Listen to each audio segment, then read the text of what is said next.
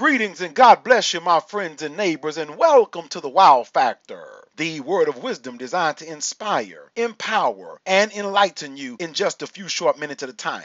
My name is D.L. Wallace, and I am elated to be the host of this day's call, where our motto is simple: your soul will be blessed in 8 minutes or less. Our request is simple as well. Send this podcast to your coworkers, your neighbors, your loved ones, and friends so they can have some inspiration to make it through the course of their day. Let's jump right into our topic today, my friends, and that topic is simply the waiting room. The waiting room. Now, we've all had the experience of going to the hospital and sitting in a waiting room. Obviously, it's long, it's uncomfortable, it's unpleasant, but that's not the only place that we've waited. We don't like the experience of waiting in traffic, and we never like the experience of waiting in long lines or waiting for our favorite table in a restaurant. My friends, we're not big fans of waiting. Well, there's a different type of waiting. Some types of waiting is when a person is locked in an emotional state and they've been trapped in this state so long that they're not able to reach their full potential. This is a place in their minds that leads to inaction and gross lacks of productivity. And today we're going to uncover the secrets of breaking out of the waiting room and becoming all that God has meant for us to be. You remember in Hebrews 3:15, the Bible says, today, if we hear his voice, that we should not harden our hearts. In other words, that we have this day to take action. First, my friends, let's examine the 3 reasons why people wait. The leading causes of procrastination. These are the culprits of stagnation. The number 1 reason is a lack of confidence. Remember, Hebrews 10:35 encourages us not to cast away our confidence because the reward for that is great. Now, when we were children, we believed that we could do anything. It wasn't uncommon for a boy to tie a towel around his neck, then climb up on the roof, pretend the towel was a cape, and jump down like his favorite superhero. Why? Because the little boy really believed he could fly. But something happened between the time the little boy became a man, because his confidence became shaken. He was riddled with doubt and had a lack of belief in himself and a lack of belief in his God, unwilling to take risks or try new things. This is a result of a lack of confidence. The number 2 reason why people wait is a lack of clarity. Imagine taking a road trip to a different city or state that you never visited. Now imagine taking that road trip with no GPS, no navigation system, no road map, and no tour guide. Of course, it would take you forever to get there, and you probably wouldn't even start the car to go. Well, remember, the Bible tells us in Proverbs 29:18, where there is no vision, people perish. When we can't see what life's going to be like 2, 3, 4, 5 years from now, it causes great levels of inactivity. Reason number 3 is a lack of collaboration. See, we need teams to reach our goals. Soldiers have platoons, and singers have choirs, and musicians have bands, and we, yes, my friends, you also need a team. The Bible says in Ecclesiastes 4:9, 2 are better than 1 because they have a great reward for their labor. So we have to say, how now do we overcome that wait syndrome and become better than ever before?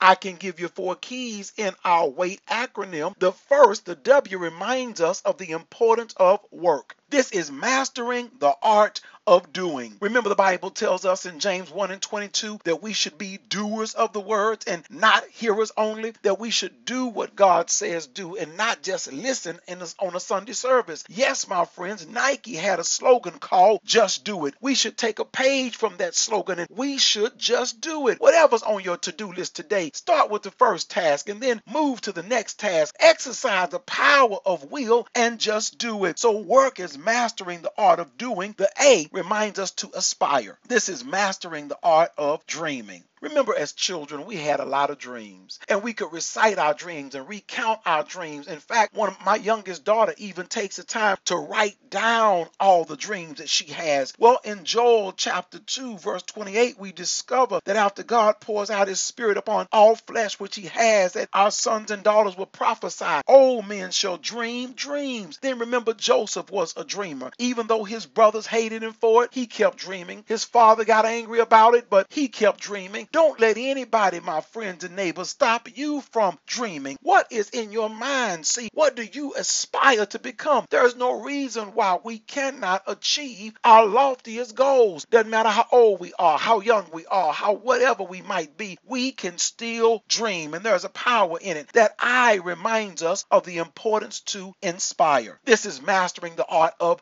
depositing. Depositing what, you might ask? Depositing into the lives of others. I can remember having an uncle who deposited great things into the lives of everyone he met. Everybody he came in contact with was encouraged and inspired, was transformed because he was a depositor. He had mastered the art of depositing. Are you pouring into the lives of others? Sometimes we get so caught up in our own problems that we forget that there are people right beside us, right next to us, right down the street and around the corner from us that need our encouragement. The Bible says in Colossians 3:16, let the word of Christ dwell in you richly with all wisdom, teaching and admonishing one another in psalms and hymns and spiritual songs. Then we discover in Galatians 6:1 that if there is a brother that's overtaken in a fault, we which are spiritual should restore that person in the spirit of meekness. My friends, it's important to pour into the lives of someone else. Someone's counting on us to deposit into them so they'll have something to deposit in somebody else. Have you ever repeated or reposted something good that you saw online? You saw it and you said, man, that inspired me. You reposted it, you shared it, you sent it out. Why?